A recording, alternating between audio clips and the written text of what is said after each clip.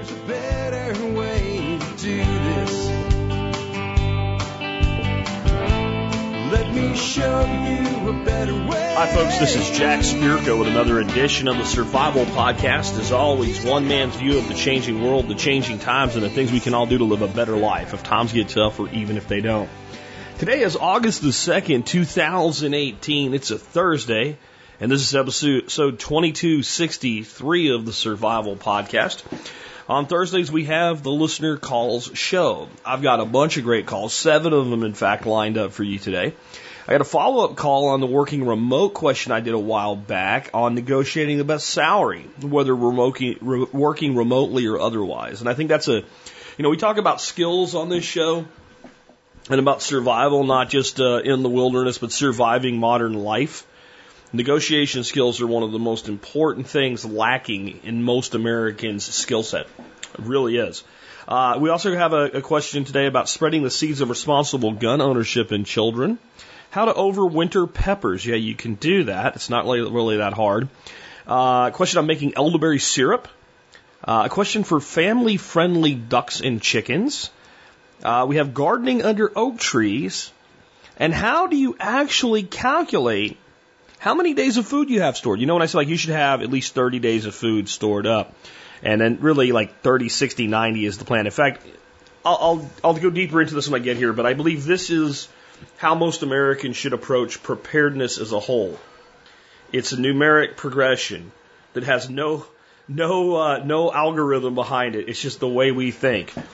And it sort of does have a numeric progression. Here's what it is. It's 3, 7, 14, 30, 60, 90. 3, 7, 14, 30, 60, 90.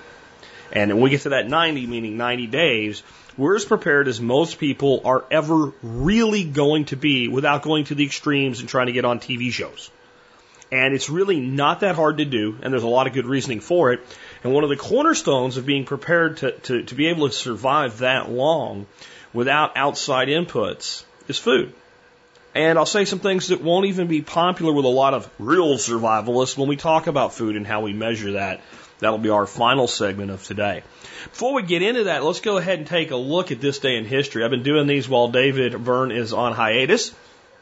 And today, on this day in history in 1972, Jack Spirko Jr., that's me, was born. Yeah, I'm 46 today. So I've always kind of paid attention to what happened on August 2nd. The thing I'm actually going to cover today is Iraq invading Kuwait because, I'm part of that history in a way, and I think many of you are. And as we get older, it's odd to look back at history and go, yeah, I was there. I remember that. But a lot of stuff happened on this day. Now, I wanted to take a moment, since it is my birthday, and since so much stuff went on, give you a list of some of the things that happened. In the American Revolution, on this day in 1776, the delegates actually signed the Declaration of Independence. I actually believe that August 2nd should be our Independence Day. Not just because I was born on the day, but it would be cool, wouldn't it? But I mean, seriously, you can say whatever you want, but the day that the delegates actually put down a signature and made it official was today.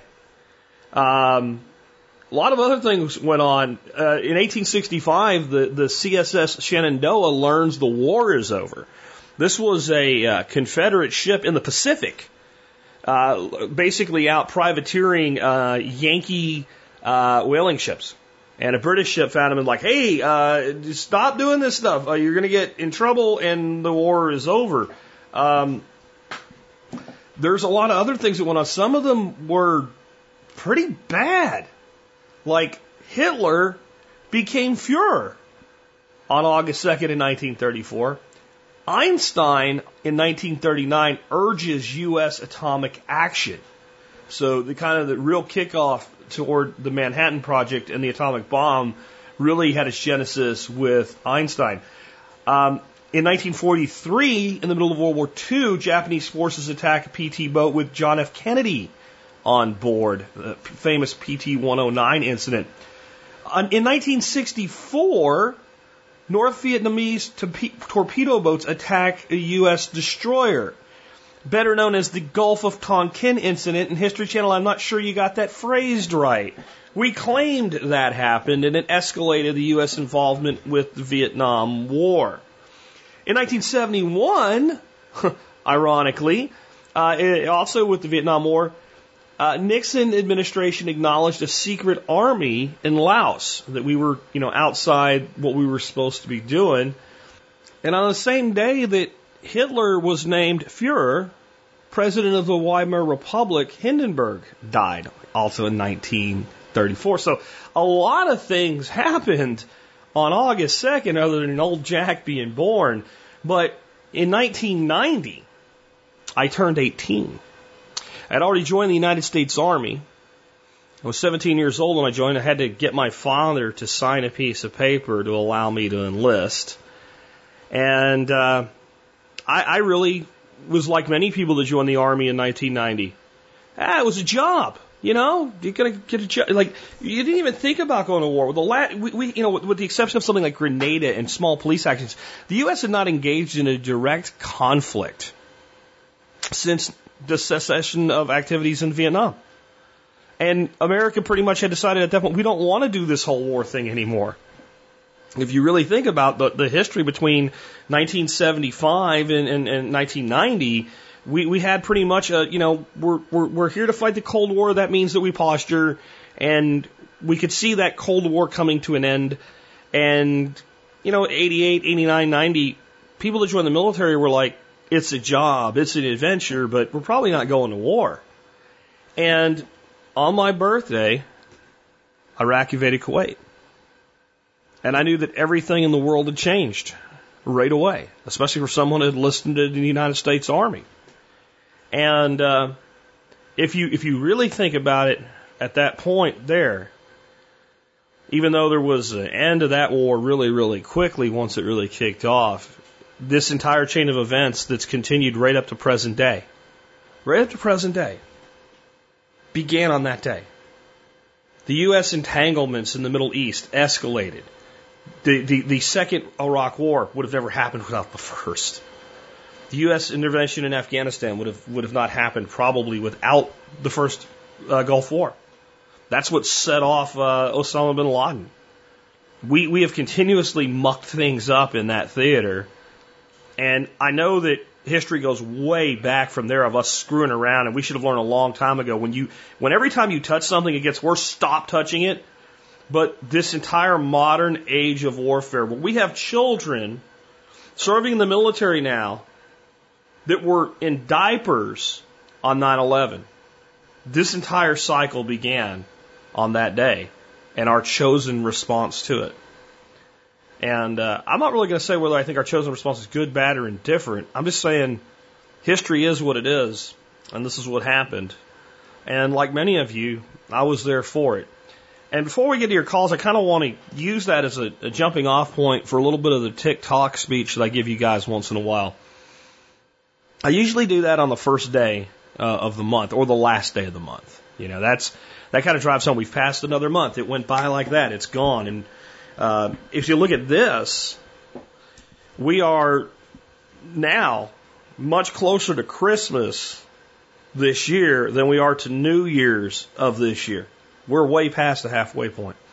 It's hot as blazes outside, but you'll start to feel it turn, even though it'll have hot days. You'll start to feel it really begin to turn in about 3 to 4 weeks. And then another 3 weeks after that, on the 21st of September, we'll have the fall equinox, first official day of fall, and you'll really begin to see it turn as the days truly begin to perceptively shorten toward the winter solstice, December 21st. And this is time marching on. And for me, being my birthday today, that's even more evident. I'm now 46 years old. When I started this show, I was 36 years old. We've had more than a decade now together at TSP. And I want to just take today and thank every one of you that's been part of it at any period in time, but especially those of you who have been here since the beginning or very near the beginning and are still here. That is the the greatest compliment I could ever receive from somebody, that you'd spend 10 years of your life paying attention to what I'm doing. It's kind of crazy. I've said this before when we had our guest Jessica Mills on, when she was talking about, young people listening to me walking on the Appalachian Trail and the Pacific Rim Trail, et cetera. And there are teachers from Pottsville Area High School that knew me when I was 15, 16, 17 years old. And if you told them that today's generation was listening to me, they might just jump out of that fifth floor window of Pottsville High School and just end it. But fortunately, I think it's turned out pretty good overall. And I think that's because I'm doing the thing that I'm supposed to be doing. And that's what I want for everybody that listens to this show, is whatever that thing is for you, I want you to find it. Because I want you to realize our time here is fleeting. I say often, make the most of your dash. It's interesting that when you call it a dash, it describes what it really is. What I mean by that, for those who maybe not heard me talk about this before, when you die, on a stone somewhere, maybe an obituary online, somewhere there will be a place where it'll say, you were born on such and such a day and you deceased and left us on such and such a day. And in between those dates, there'll be a hyphen, a dash, right? A minus symbol. Dash is what I like to call it, because what does dash mean in another way? We call it the 50-yard dash, the 100-yard dash. A dash implies that something's quick. It's fast. Now, if you're measuring how long it takes to run 50 yards over a human lifetime, I guess that's not very fast. I guess we don't think of things going fast when we measure them with a calendar. There was an old joke about the Fiat back in the 80s, that one little Fiat, the Pontiac Fiero, that you timed it in the quarter mile with a calendar, so you insinuated that it's slow. But as we get older, we start to realize how much of a dash that little hyphen in our life really is, how fast it really goes. 10 years ago, my son was still in school. Today, I'm a grandfather with 2 grandchildren. 10 years ago, I lived in Arlington, Texas, and drove a little Jetta every day up to Frisco, did the show with you. Today, I sit here on my little 3-acre farm in Azle, Texas, and the Sabbatico to Arkansas lies in between them. Remember when I used to say, coming to you from high atop the Highway 7 ridgeline in Hot Springs Village, Arkansas. A lot has happened in those 10 years. And in some ways it seems like it's been a very long time. In other ways it seems like it's been nothing but a dash. So today, as I cross another, annual event, and I'll have to say right here, all of you that wish me happy birthday and all, I do appreciate it. I thank you. I don't make a big deal out of my birthday. I don't have a big deal about it. I don't really see, in the words of Dr. Sheldon Cooper from The Big Bang Theory, I don't see being, actually I think it was Leonard that said this, in his home, being expelled from a birth canal was not an achievement. And I kind of believe that too. It doesn't really mean a whole lot to me, other than it is an interesting marker. It is an interesting reminder to make the most of what you have. So as you guys go forward with me on the next 10 years of this adventure, take the things I say to heart. Do the best you can in your life. And above all, when people say, what is the one piece of advice you would give? Find your thing. Your thing that you were meant to do. And do that thing. With that, let's go ahead and get into your calls. Our first call today is on negotiating a salary, specifically from the viewpoint of working remotely, but negotiating salaries in general. Hey, Jack. Daniel here from just north of Houston. I'm following up on my question from a couple weeks ago on working remotely. I do really appreciate your insights on that and everything that you do for the community. So my question has to do with certainly working remotely, but as well just in general, how to go about negotiating salaries. So the details is, as I've been looking at some other jobs, a lot of times you have what do you make at your previous job? And I've read different approaches on how to just go about that, but it is also frustrating because it's like, well, it's really kind of irrelevant. Yes, I want more money, but there might be benefits that depend otherwise on whether or not that salary matters or has to match. So anyway, I guess I'm curious on your thoughts on how to go about negotiating that and how to handle that when they ask you that question and how to go about that. Thank you. I really appreciate it. Well, specific to the question, how much are you making now? The answer I'm going to give is one that a lot of people aren't going to like. It's basically lie. Here's what it means when someone says to you, well, what are you currently making? It means two things. One, can I afford you in the first place? Because if you walk into a position and the most I could pay you, no matter what I think of you, is, let's say, $65,000 a year. That's my limit. There's nothing else I can do. If I go back and beg and grovel to my higher up, they're going to tell me to piss off. 65 grand's all I can afford to pay you. And you walk in and I say, well, what are you making right now? And you say 95,000. I know that I'm probably not going to even take this interview anywhere without kind of telling you, look, man, we're topped out here. Now, if there's something that you're really excited about working here in future, but I can't touch your rate. That's one side of it. And that's good, because if you lie and you want a little bit high and they give you that number, then you know the most they can pay you, and your negotiation from there really depends on whether or not you're willing to work for that rate. If you went really stupid high, then it could backfire where they go, well, there's just no reason to talk. But I'm not suggesting you do that. The other reason the person asks this is what they're thinking. If I want to hire you, and either I've already made that decision or I'm just going to figure this out before I even make that decision. If I get to the point where I want to hire you, how much are you going to cost me? What is it going to cost me? What am I going to have to come up with to get you to move? Because in general, people don't move for the same money unless they're really unhappy. And I may uncover, if I'm a good interviewer during the interview, that you're unhappy with your current job for whatever reason. There's a lot of times where people will move for the same money or even a little less. One would be they want to move. Where they are is geographically undesirable, so I may accept less. If I am getting a benefit like getting to work remotely, I may be willing to take less, especially if I can now move and do some geographic arbitrage. So there are reasons I'll take less, but most people that do interviews kind of get hardwired into this concept of, can I afford this person? And what's it going to cost me? How much am I going to have to pay to get them on board?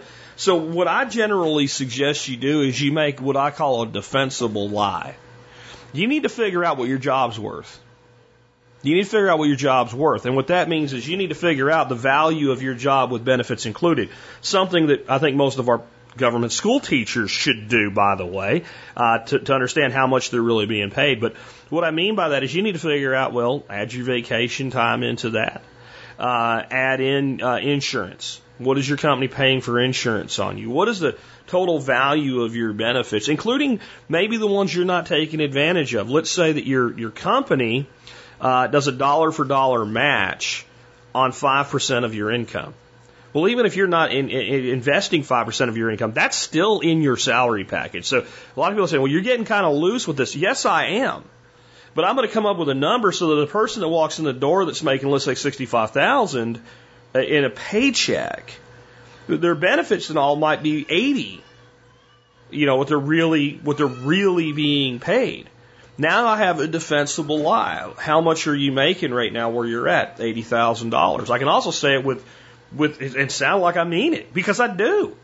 I'm answering the question, what is your job worth to you today? $80,000. A lot of times, they're not going to go deep into how you came up with that number anyway. You could really pull any number out of your ass. Well, that just became their mark.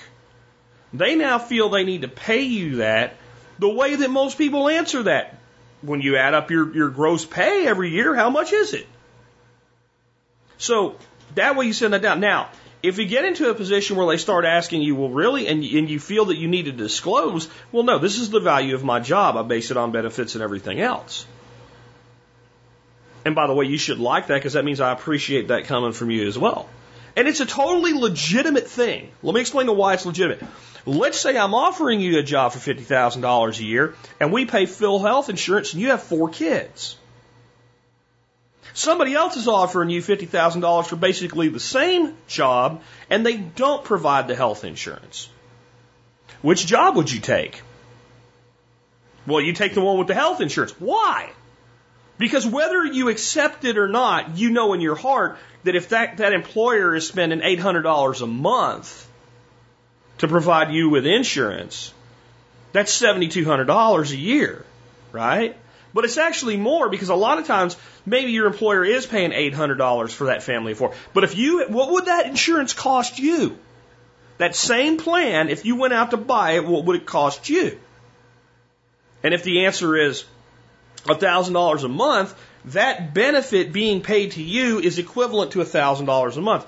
By the way, the people with those huge insurance packages that are worth more than 20 grand a year, all the union guys that were for Obamacare, guess what they're fixing to start doing at the end of 2018? They're fixing to start paying income tax on that shit as though it is income. So you see what I mean? Even the government's saying, hey, this is income. This is income.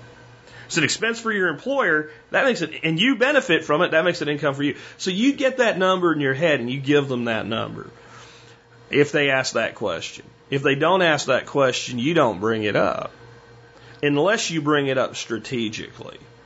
When you get to the point where they're like, well, what will it take for you to come here? You say, well, I'm looking to improve a lot of things in my career progression. And you guys offer and name some things, some things that I'm really interested here, this, and this. I do have a family to take care of, though. And currently I'm making about $80,000 a year. What can you do for me? And shut up.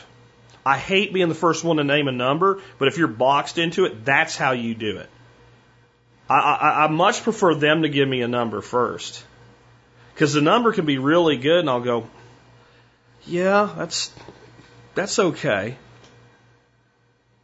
That's an awesome answer. That's not no. Just, yeah, that's all right. I can consider that. You know what that says? I don't need you. You need me. This is the thing I've talked about this subject before. You will never have more power in negotiating for yourself than the day before they give you the offer letter. You need to push as hard as you can on that point. And then if they give you a final offer, what you say is, even if you're going to say yes, could I please take a day to discuss this with my family and consider it? Because number one, you're going to go work for this person now. You don't want them to feel like the whole thing was bullshit and you were going to just say yes anyway. Number two, you should go think about it and discuss it that final day before you say yes. And number three, they're going, shit, I wonder if there's anything else I can do. Then the other thing is, since you want to work remotely, you can use any shortfall in the income to negotiate your employment circumstances. If I were able to work remotely, say it's a job that didn't let you initially work remotely. If I could work remotely 3 days a week, let's say I was in the office on, whatever 2 days of the week you think are most important, and I could do my job from home those other 3 days, I think I could make this work. I would save money on commuting. It would be much more convenient. I could be more productive for you too because I wouldn't be wasting that time in traffic. Or if I could do this job remotely, period, I think that number would work. So you need to always be asking for something in a negotiation. You always need to be willing to give. Because let's say it works this way. Well, we really don't do the remote working thing. For me to move, if I'm not going to be able to improve my working environment to work remotely, I'm going to need significantly more money than I'm making now. In other words, that's a pretty ball you have. Let me hand it back to you and see if you can figure out what you want to do with it. Because now they have a choice. They can either give on one or give on. You've just said, I'll give on either one. But you're going to have to give on one too because I don't work for free and I don't take pay cuts without a clear reason. You understand? So the problem with all of this is I could write a 500-page book on it and not cover every scenario. On some levels, you have to think on your feet, but that's the basic principle. That understand that you have more power than you'll ever have the day before they hire you. It's always a good idea to leave the situation a little bit open. In Donald Trump's book, The Art of the Deal, there's one point where he talks about how a person made an offer that was actually a reasonable offer. I don't remember what it was for or whatever, but let's say it was like $2 million. And his response was, $2 million? And he didn't say that. And then the guy came back with a different number, and he said, $2 $2.2 million. That's all he said. Now, I'm not suggesting you do exactly that in an interview, but it ended up being something like he was able to move this thing up something like 10% just by repeating what the person said. Not by saying there was anything wrong, just by repeating the number, letting them hear it back. And I actually could see that working in an interview. Okay, so I'm going to come here, leave behind my current job for $80,000. I'm really going to have to consider that. It's a fair offer, but I'm making a transition for a lot of reasons, and improving my family's life is one of them. And one of the ways I do that is with money. Shut up. Is that exactly what I'd say? I don't know. It depends a hell of a lot on the person that's sitting across from me. And you have to look and you have to read their body language of how bad they want you. Remember, and I'll sign off on this segment with this. The key to getting the best offer you can is the mind of the person you're interviewing with should be, I do not want this person to go work for my competition across town. I'm scared of this person. Now, not every job can do, if you're trying to get an entry-level position at Walmart, all this shit's moot. You might be able to get 50 cents out of, or something an hour, a little bit higher by being a little bit more on your game with your interview, but it's a pretty formulaic thing, and they're going to talk to 100 people today, and they don't really care if you don't get the job. But when you get to any level of skill and capability, then you need to really sell yourself. And the most powerful word in sales and marketing is no. And what are you doing when you're looking for a job? You're marketing yourself with a resume, with phone calls, with contacts and referrals. And then the interview is where you go from marketing to sales, and you're selling yourself. And sales is what? A transfer of belief. You cannot transfer what you do not have. So you need to convince yourself, however the hell you're going to do it, I don't care if it's looking in the mirror 3 times and screaming at yourself, whatever it is, that you are the best person they're going to see for this job. So you believe it in your heart. And then you transfer it to them. And then if the offer's not reasonable for that, you say no. And sometimes we don't say no directly and abruptly where we shut down the relationship. You say, I'll have to consider that because I'm not sure about it. I'd really love this opportunity. Whether you would or wouldn't. See, do this shit even when you know you're going to say no. Because then you'll throw your, I hate to put it this way, you'll throw your balls on the table. Like, boom, there you go. Right? When you already have made a decision, like from talking to the guy for a little bit, like, I'm not going to take this job. There's nothing this guy could do. Then go full bore with what you want. That way, if you went too far, you'll figure it out. And if you didn't, you'll know what to do when you actually want the job. It's about experience. So use interviews to build interview experience. That's something most of us never do, is build experience in interviews. The more experienced you are as an interviewer, the better you're going to negotiate. And I'll tell you what, that mythical pay gap between men and women, it does exist to a degree. And ladies, let me tell you something. Your lack of willing to push back and negotiate harder is the main reason for it. Your concern about, and this is everybody now, not just women, your concern about what other people make is a big reason for it. What the other person makes has no bearing on what you're going to make. It's good to kind of know that people in this company at this wage are somewhere in this area and this is a median for it, so you can kind of know what you're dealing with. But what Joe Blow and Jane Blow make is irrelevant to what you get paid. You're not them and they're not you. Have confidence, push back, be willing to say no, be willing to say I'm going to need to think about that, and be willing to ask for things other than money, and you'll do really good in negotiations. And one more time, you'll never have more power than the day before they hire you. Let's take another one. This one on kids and guns. Hi, Jack. How can I capitalize on opportunities to inform and exercise with kids about guns? Details. On my friend's property in upstate New York, I was shooting mice with a BB gun when some of the kids who stay there for the summer came by to watch. Well, the kids made noise asking questions, and the mice were not coming back, so I thought it might be a chance to talk to them more about guns. I designated a little range, gave them some lessons on range etiquette that I recalled from my IDF days, and let them shoot some BBs. I focused on safety, recalling your advice about airsoft guns for kids, and teaching them to treat it like a real gun.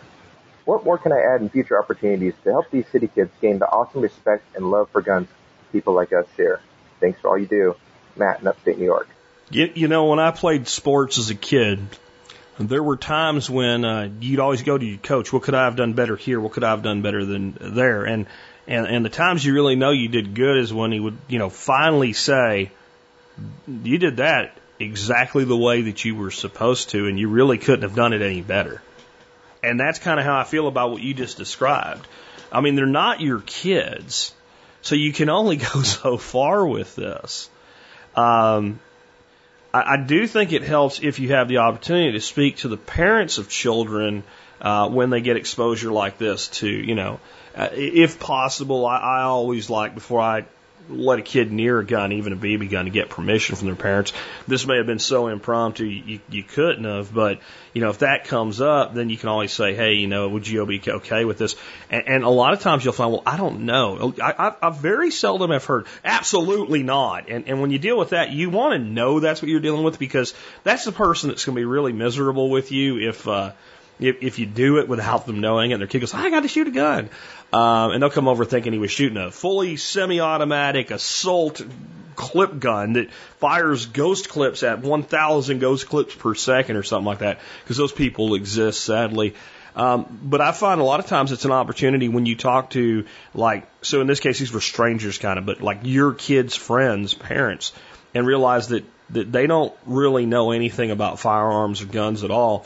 And in doing that and saying, listen, I'll tell them my background. I was in the military. I grew up hunting and fishing. I know safety. I am religious on safety. Trust me, if there's a danger from bringing a new shooter near a gun, it's not to the new shooter, it's to the person working with them. If I, in any way, lack confidence that your child was not mature enough for this situation and would not listen to me and follow my instructions to the letter, I wouldn't risk my own safety or the safety of my kid.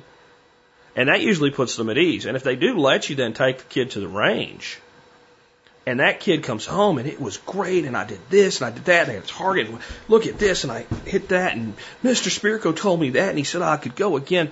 Do you know what usually actually happens? They don't always follow through on it, but in general, I found most of the time that parent will come back to you and go, well, maybe we could go sometime. See, I think there's a reality sometimes in memes, even though a lot of times memes are stupid. And one was, you're afraid of guns or something like that, the guy says to this other person, and yeah. And like, well, are you afraid of cars? And the guy's like, no. He says, well, why not? He goes, well, I learned how to drive one. And the guy's like, exactly. And I think that there's a lot of people, their fear of guns doesn't stem from the liberal hysteria on TV. Now, that does not help. That does not help. But it mostly stems from ignorance. And I don't mean ignorance in a negative way. I mean it in the most positive way possible. I am ignorant as to how to build a rocket ship to go to Mars. I don't have the first faintest freaking idea how to do that. I'm ignorant to that. Now, my ignorance, if I cared enough to find out, could be cured, right? But ignorance and fear go hand in hand. When I don't understand something, and if that thing, at least I believe, is dangerous, in this case, a gun is dangerous. There's no doubt about it. So if I have ignorance, but I have enough knowledge to know that thing can be dangerous, I have a lot of fear. And what people generally, now there are the complete nutbags, but in general, people's fear with guns is, I wish I understood. I wish I understood, but for one reason or another, I haven't given myself permission or had the opportunity to fully understand. So when they see someone that's a peer to them, and when you have a kid and you have friends of that kid, the parents see you as a peer no matter where you are professionally from each other, income-wise from each other, because you're both doing the same job when it comes to raising children. And I find that parents that take their kids shooting generally have a pretty good relationship with their children. Because if you don't, you're probably not going to put a gun in your kid's hand. Right? So they also, when you take a kid shooting into the range, you develop a certain relationship that involves, I say, you do. Right? I say, and it's a dead serious relationship. Well, even though you might not have that level of compliance from your child 100% of the time, it's really kind of reserved for those situations. It will translate. It does make a better parent-child relationship from a standpoint of, hey, I'm serious right now. Oh, that's Dad's range voice. He is serious. I better pay attention. And parents that see that, like, man, I wish especially when they observe their child following your direction that way without you raising your voice or being mad about it. Like, what the hell? So they gravitate towards you. And then you become that source of knowledge that they lack, that cure to that ignorance. And I think the strongest thing you can do to encourage kids to become responsible gun owners is to encourage their parents to be open to the idea or active, responsible gun owners themselves. And the best way to take somebody that's not pro-Second Amendment and make them pro-Second Amendment is get a gun in their hands at the range in a very safe, controlled way where they understand how serious, 99% of gun owners are about safety and about using guns for their intended purposes and not for their unintended purposes. And flat out, there is a certain feeling of power that comes with a gun. You realize what an equalizer it is and why our founders were wise enough to say, hey, this is a fundamental human right. Because back then, guys, at the beginning of this country, that little old lady that lived out in the middle of nowhere, that gun is what protected her from people who just wanted to take what she had or her. And that was an equalizer. It was an equalizer. And that equalization is as powerful as training and knowledge and skill. And we need to make sure we're seeding that in others. So I guess that's like the next phase of what you could do. What you did in that situation, if it was like a class project and I was your instructor, you'd have gotten an A+ and ruined the curve for everybody else. That's how good that was. With that, let's take another one. This one on peppers. Peppers you grow in your garden. Hey Jack, this is David in Central Indiana, and I had a question regarding overwintering pepper plants. Details. Previous episodes you'd mentioned that peppers are actually perennials where the climate allows, and obviously being in Central Indiana, our climate does not allow for that. So if I was to dig up and pot a pepper plant, what would be the lighting and watering requirements needed to overwinter the plant and get it started in the spring? It would most likely be stored in the basement. There is one window down there, and I do have some indoor lighting for plants available.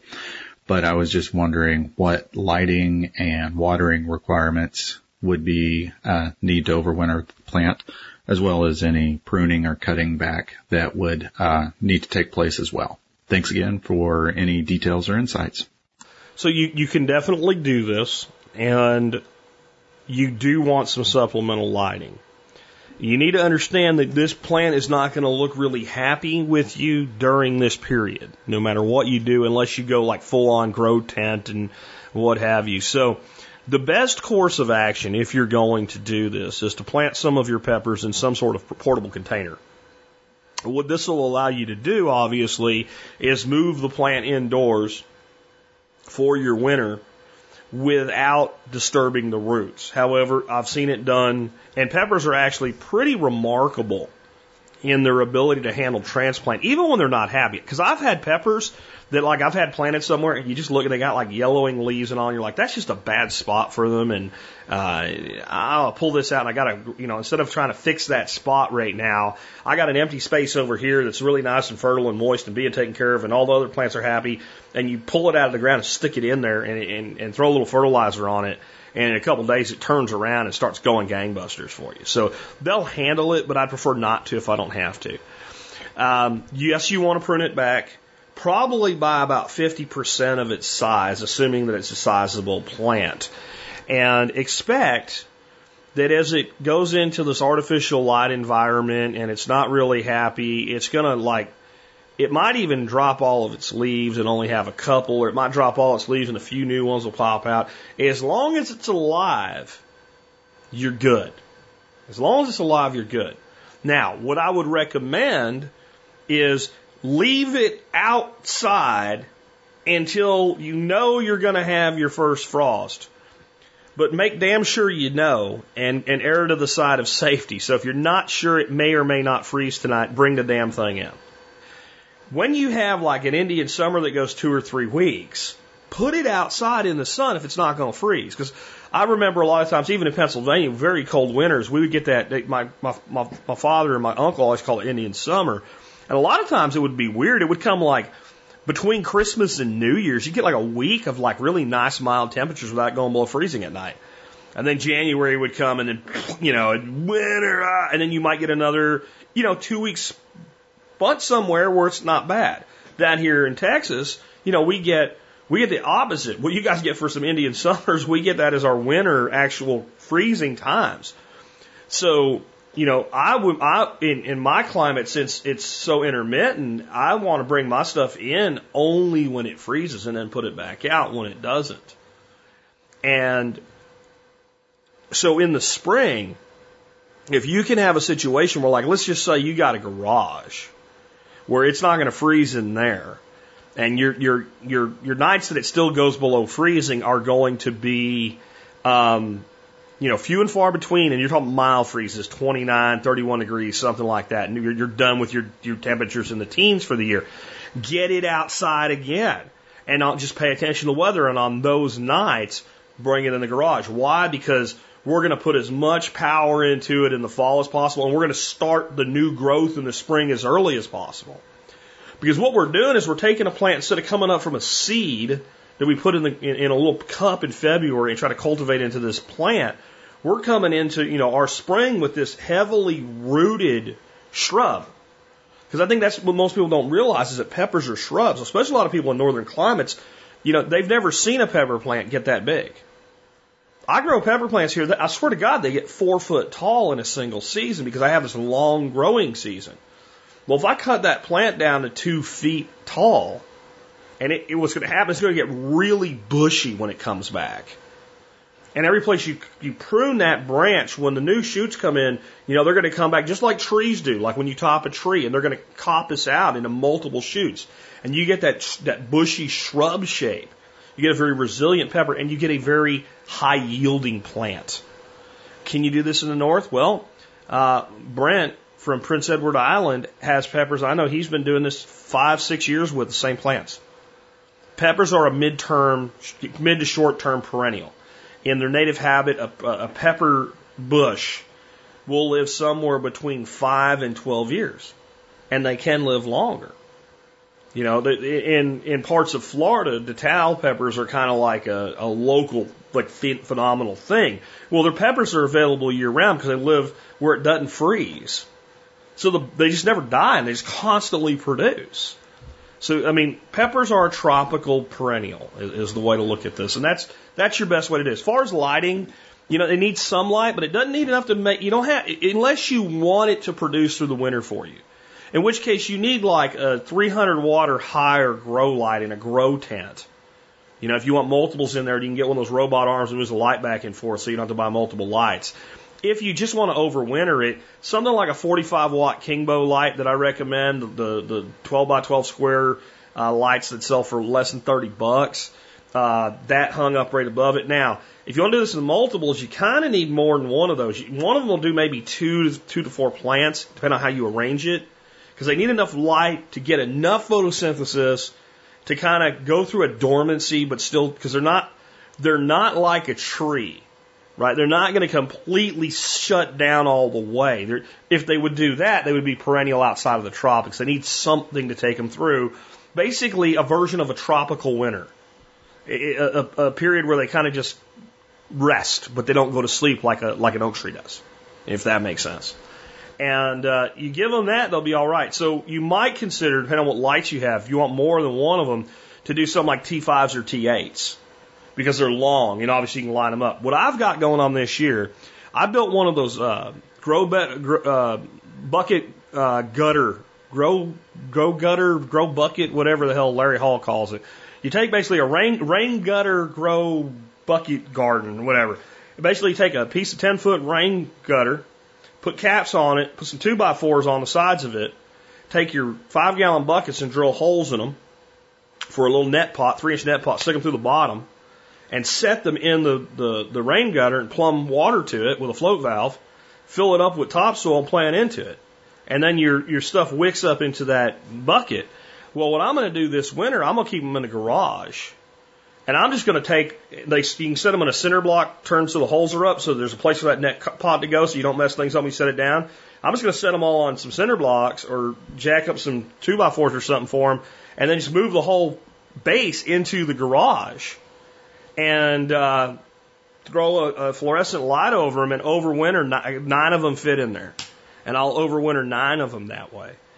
And all I want them to do is be good enough. And the nice thing is I can do them right by the door, and then I can just open the garage door on nice days and let them get actual sunlight. So they might do really good for the winter for me. But I don't expect that they will do super great because the shorter days and all, they do kind of go in a semi-dormant state. But that's how you do it. Anybody's been doing that, I'd love to hear from you in the comments. Let's take another one. This one on elderberry syrup. Hey, Jack, I want to see if you had a good recipe for like an elderberry syrup that you would recommend and use just coming in the fall and wanting to get our elderberry syrup going. Just kind of looking for a new recipe. So we generally use dried elderberry. Any help would be appreciated. Have a great day. Well, this makes me think something my grandfather used to say. I'd say, well, everybody says that, and he'd say, that's because it's true. So you want my recipe for elderberry syrup, and I got to tell you, it's not much different than probably what everybody else's recipe for elderberry syrup is. You mentioned using dry elderberry, so I'll give you the elderberry measurements in both. I don't tend to use dry elderberries. I grow my own, and I pick them with the freezer method, which is I throw them in a 5-gallon bucket and throw the 5-gallon bucket in a deep freezer. I cut the whole stem with the whole cluster, and they freeze solid, and then you take them out, and while they're frozen, you smack them on the side of the bucket, and they all just fall off. You don't get your fingers, and then you dump them into a bag and throw the bag back in the freezer. And since they're already frozen, they don't stick together, and you can take out however many you want.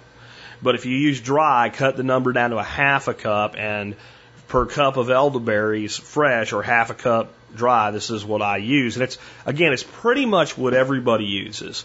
3 cups of water, 1 ounce of ginger root, shredded up. I use those on a cheese grater, like a box grater, to get a real good emulsion of them. 2 cloves, 1 cinnamon stick, and this is, again, I do not believe in calling cassia cinnamon. Ceylon cinnamon, real cinnamon, has a lot more value from a medicinal stance to me. So 1 stick of Ceylon cinnamon, or as I call it, true cinnamon, and then you're going to need 1 cup of either honey or sugar. And to me, I'd rather use honey, and it's because of all the wonderful things in honey. While I'm trying to make something that's healthy and immune building, why not use honey instead of cane sugar? But if you don't have honey or whatever, you can use sugar. And then the way to do this is put everything except the sugar or the honey into a pot and bring it to a simmer, and simmer it usually for about 30 minutes to whatever amount you have is reduced by half.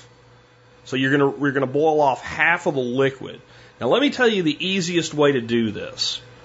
Get yourself a spoon, a knife, like a butter knife, anything like that. Throw a rubber band around it. Stick it in the liquid and push the rubber band down to the level of the liquid. You see where I'm going with this. And then just set it aside. Set it on a cutting board because it's been an elderberry goop and it's going to be purple. Right? So set on a cutting board or a plate. And as it starts to boil down, just take that measuring stick now, and you can see halfway between that rubber band and the bottom of it, and stick that back in there. And when you get to that point, you've gone down by half. It's a lot easier than trying to figure out and remember how high up was it on the pan or whatever. Just simple. So now you know you're down by half. Once you're down by half, mash it up real good. An old school hand potato masher works really good for this. You can use one of them squeezy things that swivels it through or whatever. I just mash it up. I've done it with a spoon, but if I can find it in the drawer, I get that potato masher out.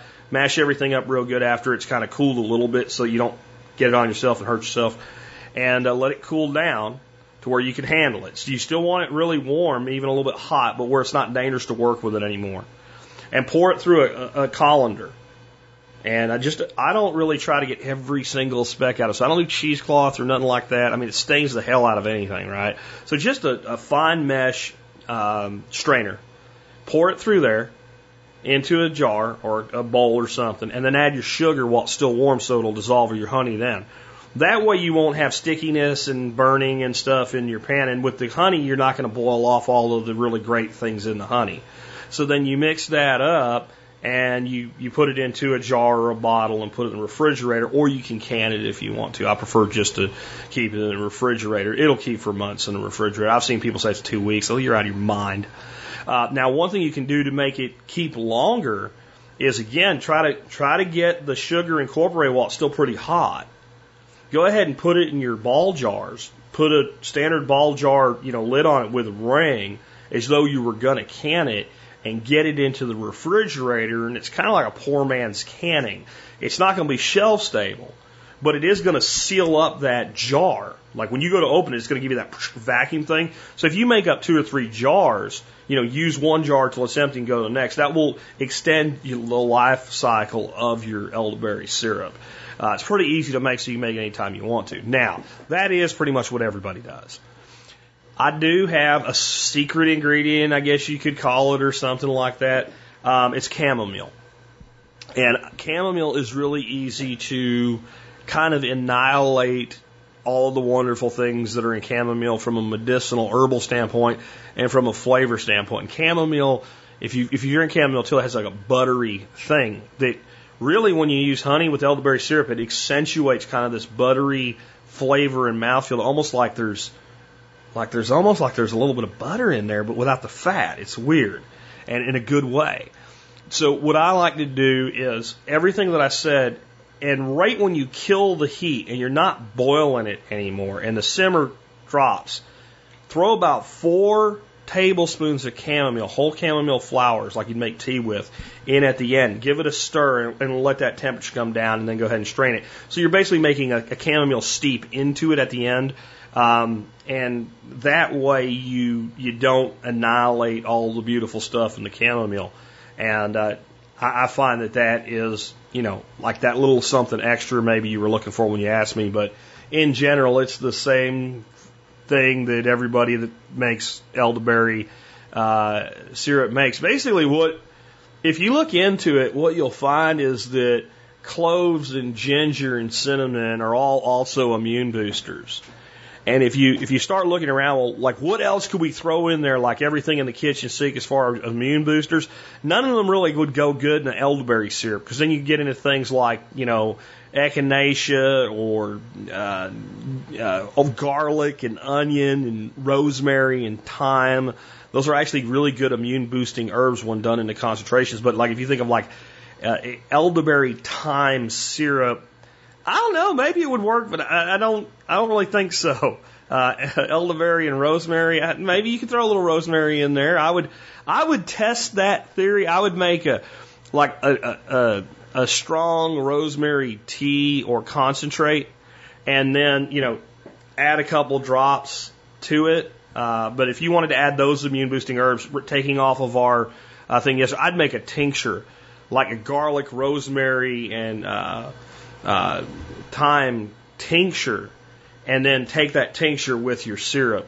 I don't think I would try to cram it all in there, because elderberry syrup is a great immune booster and a great thing for dealing with cold and flu, but it also tastes good on things like waffles. So I really don't want to ruin the flavor profile of it.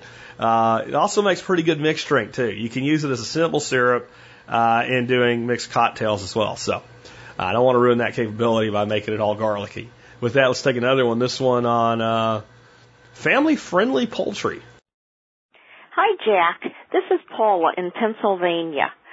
What would be the most family-friendly or pet-friendly breeds of chickens or ducks? Here are the details. I have a friend who has 3 sons, ages 10, 8, and 6. The 10-year-old is on the autism spectrum. They had an opportunity to foster 3 baby turkeys, until they were old enough to be on their own. And this had a very positive effect on the older child on the autism spectrum. The family's now thinking about getting a couple chickens or ducks. They do have water on their property for his sake. But it would have to be something friendly and quiet, because neighbors are close by. Any recommendations appreciated? Thanks. When you first said that they did turkeys, I was like, oh boy, I hope this didn't go wrong, because when they get older, they can get very aggressive. So apparently this was probably like fostering some wild poults or something, and they got up to a certain adolescent stage and they went away. So that's probably good, because they're not exactly family friendly. They do get pretty aggressive, and they tend to identify those that are afraid of them and be more aggressive with them than others. Like the ones we've always had here, those broad-breasted bronze, they never came after me.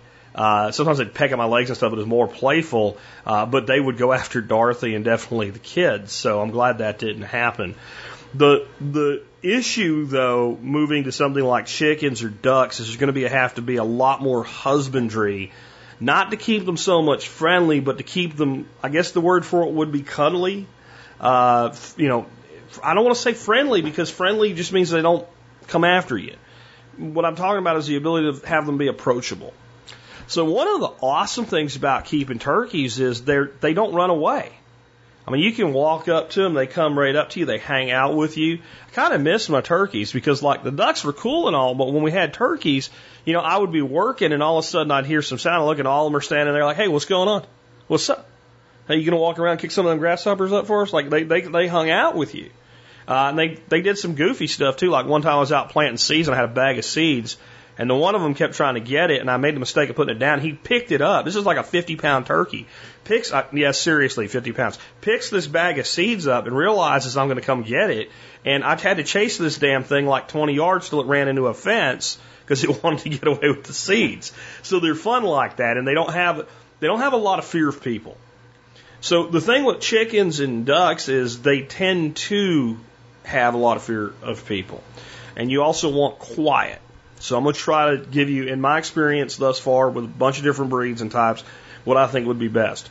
From a standpoint of an actual quiet duck, nothing beats Muscovies. Muscovies are quiet. They go, that's the sum total of the noise they really make. And the hens will make a little chirp sound once in a while, but in general, they're completely quiet. They are also very strong. And if picked up when they don't want to be, their claws are like little raptor claws. They can open you up. So you have to make sure that there's enough understanding with the child and his state that we can control that. But I've also not found them to be where you can pick them up. Like they generally, no matter how tame they get, they're not pick-upable birds. They don't want to be picked up. They'll hang out with you. They'll be very social with you. And they're one of the most agreeable poultry on the planet as far as I'm concerned. But if you want something you can touch, they're probably not your animal.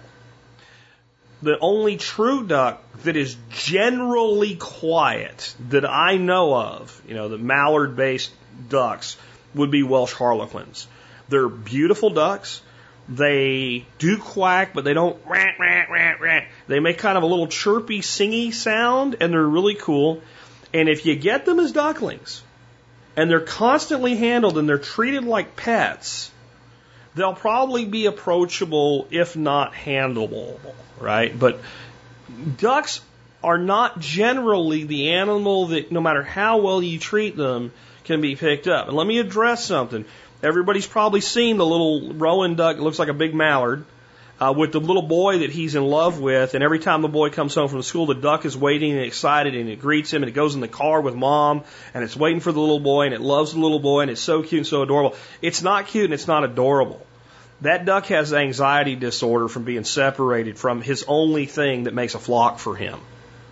Ducks are not solitary creatures, and we sold a lot of ducks over the years where we didn't really need to sell a duck, where somebody would contact us and, do you have any ducks for sale? No, we don't do that. I have one duck. I lost its mate, and it's miserable. And we'd be like, will you take a drake? Yeah, okay, then we'll give you a drake. Just come get it, because I understand. And as soon as you got two ducks again, they're happy. They need to be together. And once they're together and they see to themselves, they tend not to be super friendly to people, in my experience. If you're dedicated to where the ducks are being handled and they're sitting in laps and everything from the time they're babies all the way up till they go outside, they may get a little bit better. We've done that, and The other side of it, though, is we always had a flock waiting for them out there, and once they get in their flock, they amalgamate, and they're all the same. Chickens. This is actually where I would go. And for gentle, friendly, and if handled as chicks, and you got to be careful when they're chicks with a kid that may not have control over how much physical exertion he might exert, because they're really tiny as chicks, they're like the size of quail as chicks. Bantam Cochrans. That's what I have in my aviary. They're the sweetest little chickens. They do kind of run away from you a little bit when you're in there, but if I bend down to pet them, as soon as I get my hand to where they know I'm going to touch them, they just kind of squat and wait. You kind of scratch them on the back and pick them up. You throw them on your shoulder. They don't bite. They don't get aggressive. They're quiet for chickens. Every once in a while I go out and I'll hear when an egg's being laid. But it's nowhere near as loud as full breeds. And they're cool looking with their little feathered feet. And you might be able to talk to people around you and find some grown ones that are already calm and tame that maybe have outlived their cycle. And the only issue is it's often hard to find bantams that are sexed. They can be very difficult at times to find sexed bantams. I believe I got mine, I'm not sure, but I believe I got mine from Cackle Hatchery. And there were several different breeds, or color schemes, I should say, of Bantam Cochrans that were available sexed. And so you don't really want a rooster in this situation, right?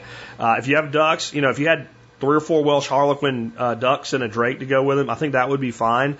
It is the duck I would use if the desire is to have the ducks around and the kid be able to see the ducks and feed the ducks. If you want to pick something up, I'm going to say go with the Bantam Cochrane chickens. And I'm sure I'm going to hear from other people, Bantam this, Bantam. In general, Bantam chickens are friendly chickens. And I've seen a lot of chickens that are friendly, full-size chickens that might be better in this situation. Buff Orpingtons. They're incredibly friendly birds. Plain old sex lynx, red sex lynx, I've always seen to be pretty friendly birds, but they can be noisy even without a rooster. They can, that cluck, cluck, cluck, cluck, cluck. A lot of times they get upset about something, or when they're, like I said, one will be laying an egg, and the other one will be encouraging them. It's weird, and they're that type of thing. And I just find the bantams tend to chill on that. I've heard bantam silkies are really gentle birds, but I've never worked with them, so I really wouldn't know. Bantam Cochrane roosters. I know somebody's going to say, I have a great friendly one. My only experience with a rooster was when somebody threw over my fence, and that bird was friendly when he got here, and he wasn't clearly a rooster yet. He was clear enough that they knew to get rid of him. And by the time that bird grew up, he was a jerk. He was a little Napoleon, and he's lucky somebody wanted him, because he was going to be a Cornish hen on the freaking grill otherwise. So I'm not going to say that if you go the rooster route, but I'd say, off the hook, like 2 to 4, and I hate 2. I hate 2. There's always losses. And then you have an animal by itself. I like 4. I like 6. I like numbers like that, because when you do have 1 or 2, you lose. I had 4 Cochrans. I have 3 now. My speckled one, my pretty one that I really loved, she died. I'm not sure what happened. Maybe it was just the heat, but hopefully that helps you. Let's take another one. This one, gardening in the shade. Jack, this is Bob in Llano, and I have a question about gardening under large oak trees. I'm wondering how far under the drip line can I bring like a raised bed for a garden? The details, we're buying a house that has 2 very large, magnificent live oaks in the backyard, each of the back 2 corners. And I'm wondering how close to the trunk of those trees I should garden or disturb the soil in any way. Appreciate your comments on this. Keep up the good work. Bye. Well, you probably can do it with no real problems. Well, let's talk about it a little bit. First of all, most people treat trees poorly and don't give trees what they think they need. They mulch the hell out of them. They make volcanoes around them, and that's just awful. Trees are best with the crown of the roots fully exposed, and as their roots spread out, some of their roots being right up to the surface and having almost nothing on them underneath the tree where they're shaded, except what naturally falls there. And if there is any mulch, it's out toward the edge, and it gets thinner as it goes in, with the opposite of what most people do, where they start out thin and they go in thick and they pile it up against the trunk and they rot the bark off the trunk, and it's just not good. So you're thinking the right way. The trees you have, live oaks, are some of the toughest trees in Texas, with one exception. They do become susceptible to something called oak wilt, which is like tree cancer. And it can be reversed, but it's usually almost impossible to reverse. And good, exposed, and well aerated roots are critical in preventing it to keep the tree healthy. So I wouldn't want to get way up under there for more than one reason. Number one is you don't want to mess with the root system. Number two is you're going to overshade your garden. You're going to have too much shade. Now, Llano, Texas is like here. It's dadgone hot, and shade actually is a benefit. What I would want to do, if it will work for you, is I would want to be on the eastern side of those trees toward the outside of the canopy so that you get sun all morning long and then you get shade in the afternoon. That is like the Goldilocks zone in Texas. The other option is to be toward the southern edge of that canopy and get sun most of the day early in the year. You're going to get less and less as you get into the summer, and it gets higher and higher overhead. So coming out as far out toward the edge of that drip line as possible. Make a shadow map and make sure you're getting some full sun during the day. Somewhere in the neighborhood of 50 to 70% is considered ideal. In my experience here in Texas, around 50% is more than sufficient. So if sun's hitting the location for half of the time during long days, so the longer days, and the winter's a totally different situation. In the winter, if you're doing a winter garden, being on the southern side, you may get sun all day because that sun's lower, depending on the house and whatever else blocks your shade. So I'm going to tailor this more to the shade than the roots, because if you go where you're really going to cause a problem for your root system and your trees, you're going to have so much shade, you're probably not going to be able to grow damn near anything anyway. Because, you can't even say, well, I'm going to do that, I'm going to grow winter crops. If they were, pin oak or chestnut oaks or white oak or something like that, where every winter they drop their leaves, well, you could do a fall winter garden, spring garden underneath them and just not garden in the summer. And that actually is not a terrible strategy in Texas. But they're live oaks. They're evergreen. They don't drop their leaves. So I'd be more concerned about the shade and solar aspect than the root disturbance. But definitely try to give them what they want. You'll notice if you go into the forest, you get a lot of leaves in the fall, but by spring, a lot of those leaves are rotted, and it's fairly thin humus layer or mulch layer, and it's more of a humus layer that the roots are in forests. That's what we want to mimic for trees on our properties. We're better off without grass going all the way up to them and things like that. How do I get grass to grow under a tree? Stop doing that, dummy. It's shaded there. It's not supposed to have grass. It's why the tree shaded itself. All right. With that, let's take another one. This will be our last one of the day on food storage. It's a great question.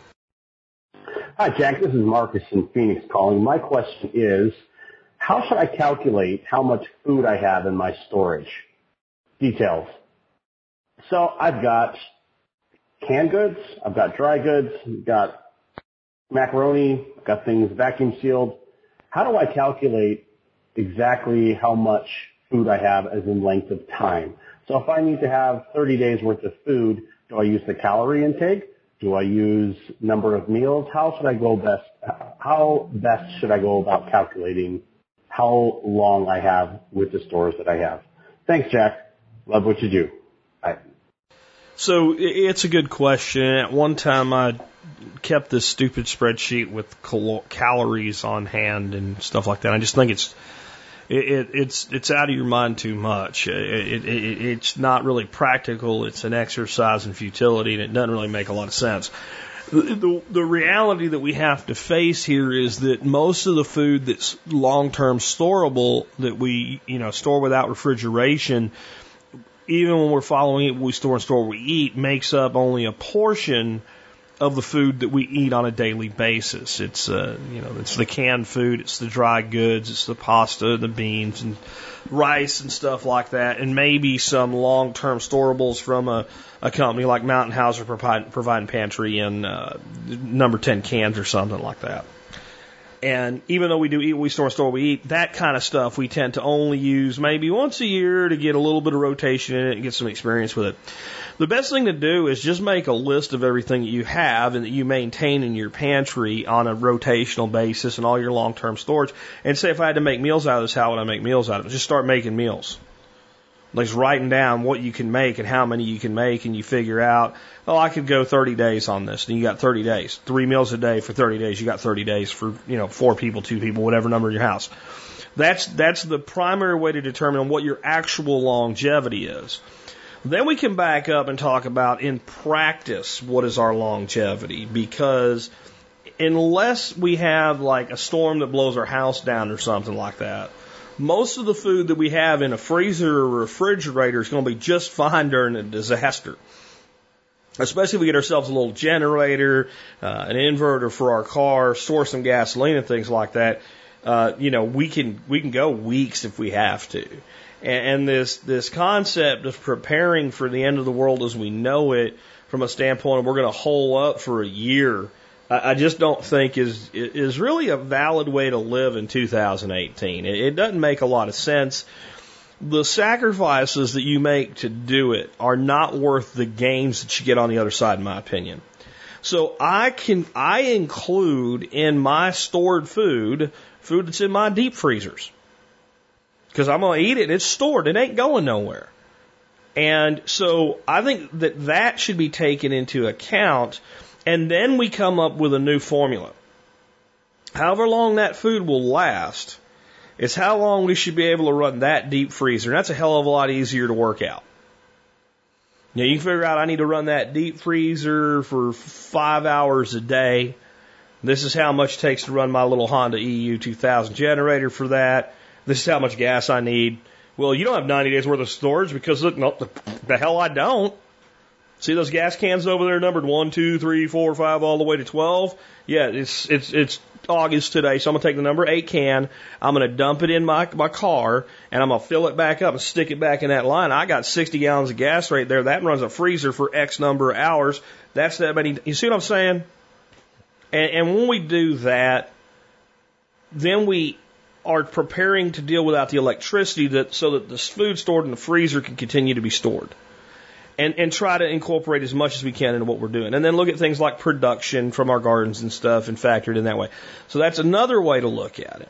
And then I think the other way to look at it is, of the storables, how many days of those do I have? That's a completely different way to look at it. You're going to have a much bigger number. What I mean by that is, so if you have storable food and you cook with it, but you cook steak or chicken or something like that, how long can you go with only buying the chicken, the steak, the fish, and having the storables already, anything that's storable already accounted for? That's another good way to look at it, because that says to you, if I went into a thing like one spouse loses a job, and all we have to do is buy the meat, it is the more expensive component of the situation, but we wouldn't have to buy all this other stuff.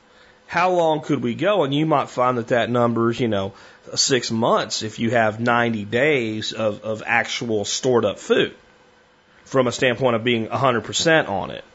And that's the way to prep, because, again, we come at this from the inverse relationship that, as far as I know, I'm the only one that talks about this particular inverse relationship, although after 10 years of doing it, I imagine others might be doing it now too. And that is that the less number of people affected by an individual disaster, the higher the odds are that you'll be affected by it, which is exactly the opposite of the way all the fear, uncertainty, and doubt, crazy prepping people talk about this stuff. They're all worried about the UN invading the United States. It ain't going to happen. They're all worried about a global pandemic. It could happen. It probably won't happen with the severity that they're talking about. And if it does, you probably can't be as prepared as you think you can anyway. So let's get prepared for the most logical things. So these global disasters are actually some of the least likely states of disaster that we would ever experience. But losing your job, having your spouse die in a car accident, having your house catch on fire, localized flooding, localized ice storms that knock out your power, these are things that happen to people every day. So we plan for those. And in those situations, unless our particular home is gone, When a tornado wipes your house out, well, then your preps are gone anyway. So in all of those most likely scenarios, you have limited support, not no support. So what we're really trying to do with food storage, energy storage, all of this stuff is get ourselves into a situation where we can get by with less for a time, not necessarily get by with nothing. Like if we're in the wilderness and lost, one of our primary concerns is shelter. You can die really fast from exposure to the elements. Well, once your house blows to the ground, you got shelter even if the power's off. You can come up with some way to stay warm if you're inside a house in a cold climate, right? You've got shelter. So right there we have a huge leap forward. And sometimes I think we maybe need to relax on this a little bit more and think about it from, again, the entire philosophy of modern survival living is not about preparing for all the cities to burn in some James Wesley Rawls style fiction. It's about the fact that stuff can and does go wrong, and we want to live resilient lives, being prepared for when something does go wrong, but being optimized for when nothing's wrong. So we're living at our best. It amazes me how many people that fancy themselves preppers have miserable, unhappy lives. And they actually get into kind of a fantasy that, well, when the shit hits the fan, we'll be really smart and we'll do. No, you won't. If you can't do well now, you're not going to do well in the middle of a national disaster. You're not. I don't care how many beans you have. They're still just beans. You know, if that was what it took to be happy, eat your beans today. So I want you to come at your food storage goals from that standpoint. Let's start out with how long will this last the way things are right now? That's your first measure. Because I'm eating what I'm storing what I'm eating. And if you realize it's like the answer is something like 90 days, but some of that stuff's going to be there for 3 years, it probably means you don't eat it at all, and either needs to be moved into extreme long-term storage or donated to like a food drive before it goes bad. So we get that done, and then we're going to say, okay, now as we continue to expand this a little bit, how long would it last if this is what we lived on, including the stuff in the freezer? And then when we figure out that number, now let's match the redundant power so the freezer will last that long. Or have a plan for what we would do with the food. You know, if we have a gas stove, we could start canning shit if we had to. Or if we have, you know, if we got a canner. So, you know, we could make biltong, we could make jerky, whatever, if we had to, with what's in there so we didn't lose it, if we got to a point where the power was not going to work anymore. But if we, honest to God, if you have a generator and enough fuel that you can run a deep freezer for 4 to 5 hours a day for 14 days, you got nothing to worry about. You've got nothing to worry about. That food is good for 2 weeks, and it's very rare. It's very rare in the United States for people to go 14 days or more without power. It happens. I've seen 21 days. In the time we've been doing this show together, there were people that listened to the show that went 21 days. But they did okay. And they did it in the middle of the winter when it was freezing cold. So if they'd had it in the freezer, you could have used snow and ice from outside to help keep the freezer cold. Because now it's a giant cooler. So even then, 14 days for the freezer would have got you by. You need redundant heat, etc. So think of it as a holistic thing. We need to stop thinking only MREs and dry goods and canned food. The stuff that we keep in our freezers is part of our food storage. It really is. And again, if you have a generator, it certainly is. So hopefully that helps you, and it hopefully gives you maybe a larger look. And what I want to finish with is this concept of 3, 7, 14, 30, 60, 90. I think this is the easiest way for people to come into preparedness. You get to where you're prepared to go 3 days in an emergency. You do that again in a little bit and you're at 7. Most of us, just through organization alone, could do 7 days. Just by knowing what we have and knowing how to ration it all, we could get to 7 days pretty easily. Then we go, that 7 days is there, but it kind of sucks. So we shore it up so it's a comfortable 7 days. As comfortable as it can be. Well, once we've done that, all we got to do is do it again. And we're at 14. We're at half a month. We do that again. We're technically at 28 days. Really not a big stretch there to get to 30. We're at a month. Once you're at a month, you do it again. You're at 2 months. Once you're at 2 months, you do that one more time, you're at 3. Now you're at 90 days of preparedness. And this isn't from a food alone standpoint. This is all the things we need to be relatively okay for 90 days, which includes money. Because in a lot of disasters, that doesn't mean you can't go to the store.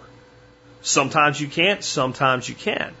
But if the disaster is personal, which is the most common, or like neighborhood, small region affecting, some sort of storm situation, flooding, then eventually you can get passage, and even if the direct area around you, not that far away, is some sort of provision, and you need money for it. And the bills are still going to come.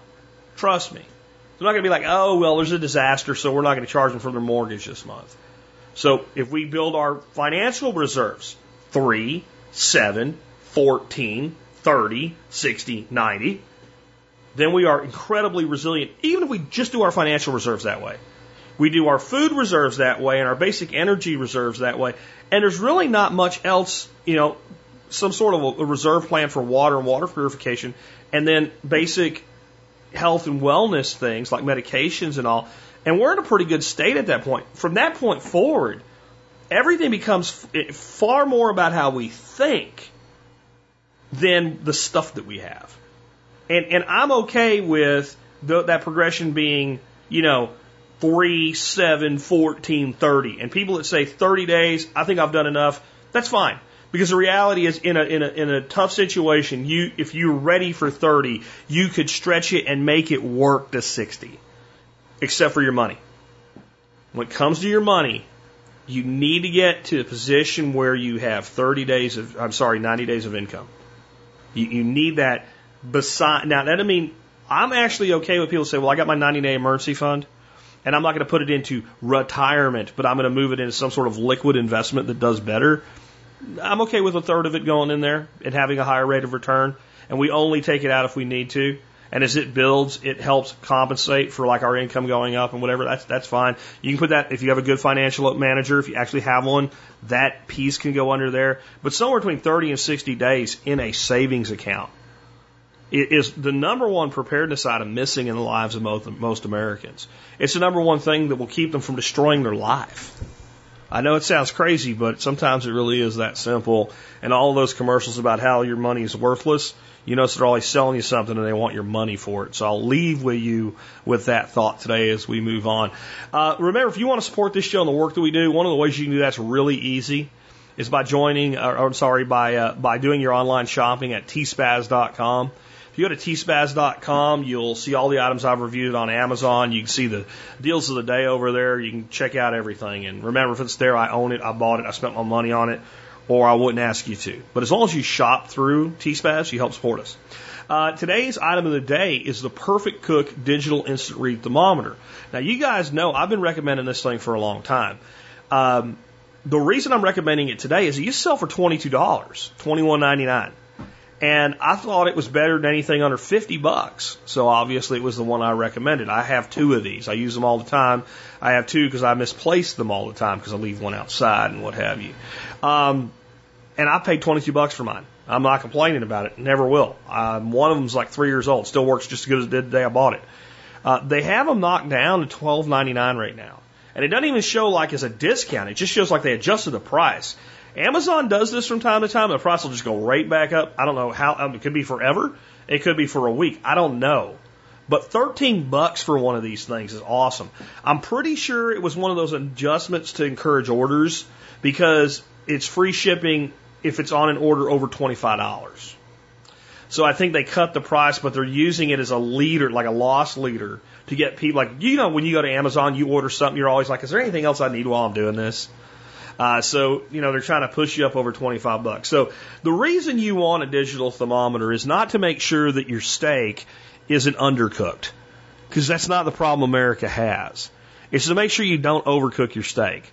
If you insist on cooking your steak to something like 145 degrees, it's really easy to go from 145 to 160 and ruin the damn thing really easy. Once this steak gets up over 140, it climbs in temperature a lot faster, all the way up to about 160, 170 degrees, where it is shoe leather.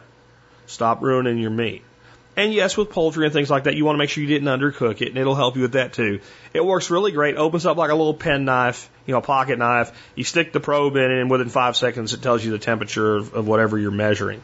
I use it for food, like steak, chicken, and stuff like that. I also use it when I'm deep frying to temperature my oil. It works really good for that.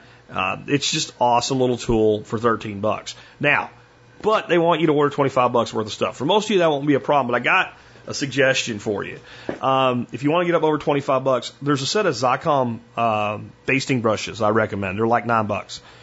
I've had these things for years. They're made out of a solid piece of Zycom, which is like a silicone. They never break. They never fall apart. The end never falls off of them. And if you do a lot of cooking, basting is a really useful thing. I've been doing a lot of blackened fish since I discovered that Paul Prudhomme's Redfish Magic stuff, and you brush the fish, and I've done blackened chicken with it now too, with butter. And these are great for that. They won't melt if you're, basting stuff on the grill that's really hot on you. They work great. And if you add that, you're still under $25. Now remember, this thing you sell for $22. Well, the other thing I would add for your kitchen in this order is 2 packages of the Thai dried chilies I recommend at $2.24 a piece. They're like $27 now with free shipping. And for a little bit more than the thermometer used to be, you get the thermometer, the basting brushes, and the Thai chilies. But the item of the day is the meat thermometer. If you don't have one, please get one. Because the next steak that's ruined could be yours. And we just don't want that to happen. But you can always help us out by doing what? Doing your online shopping at tspaz.com. That brings us to the song of the day today, and it is by Bon Jovi, and it's called It's My Life. Again, these songs seem to work out, for the show or for the day or something. It's a good song to play on your birthday, isn't it? It's My Life, just the title alone. This song an album that it's on were released in 2000. Bon Jovi as a band had kind of taken a break. They hadn't released an album since 1995, so it had been 5 years. John Bon Jovi released a solo album in 97, but this is the first one for the band. There's a line in this song. I like when musicians do stuff like this. I think it's kind of cool. They reach back to earlier songs or to other musicians and mention them and tie things together. So there's a line in this that says, "For Tommy and Gina who never backed down." Tommy and Gina who never backed down. You guys any idea who that is? You kind of have to be a Bon Jovi fan. If you're an 80s kid, you probably were. In 1986, their biggest hit I think they ever had was Living on a Prayer. Tommy and Gina were in that song. So they're going back to one of their songs from 14 years earlier with that line. There's also a line in there that goes back and hits on one of the greatest musicians of all time, Frank Sinatra. It says, "Like Frankie said, I did it my way. I just want to live while I'm alive. It's my life." So I think I like stuff like that. I like when musicians play homage to earlier and in my opinion, greater talent than their own. To me, Bon Jovi was a good band, but I never considered them like great, like amazing. Just like their music overall. Frank Sinatra was one of the greats. So seeing like kind of that tip of the hat and mentioning there is pretty cool. And again, the reach back to earlier songs with Tommy and Gina. The point of this song, though, is like you got to make the most out of that dash, don't you? Because it is a dash, like we talked about at the beginning today. And do something with it. And I just want to live while I'm alive. I think there's a lot of people that toward the end of their life, they're kind of their biggest regret is that they didn't live while they were alive. They wasted it. There's an old saying that I kind of paraphrased, I think, and changed around, that youth is wasted on the young. When you're old, you're like, damn, I should have done all this crap. Man, go out and do stuff. It is your life. And the truth is, no one's going to care about it more than you do. At least no one should. You should care about your life more than anybody else. It doesn't mean that you're selfish. It means that, like, it's your life, right? Just like the song says. Good song as we approach the end of the week. We're not quite there yet. I'll be back tomorrow with the Expert Council Q&A show for the week. Could use some questions for the council. Maybe I could knock a couple of them off the Pikers list this evening.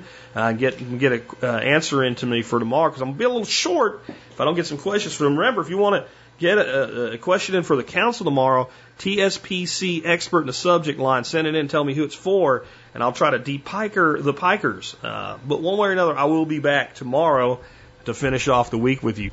And with that, this has been Jack Spirko with another edition of the Survival Podcast, helping you figure out how to live that better life when times get tough, or even if they don't.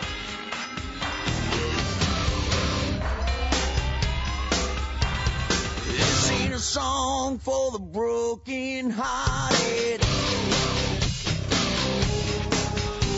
A silent prayer for faith departed.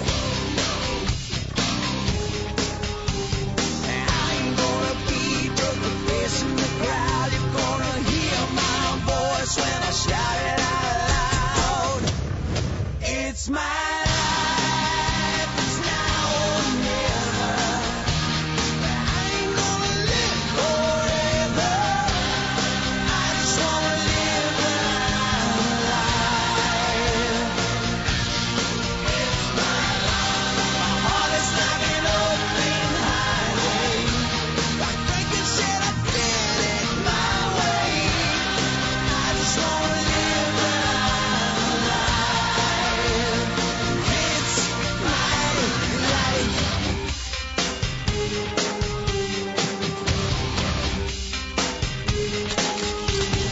This is for ones who stood their ground.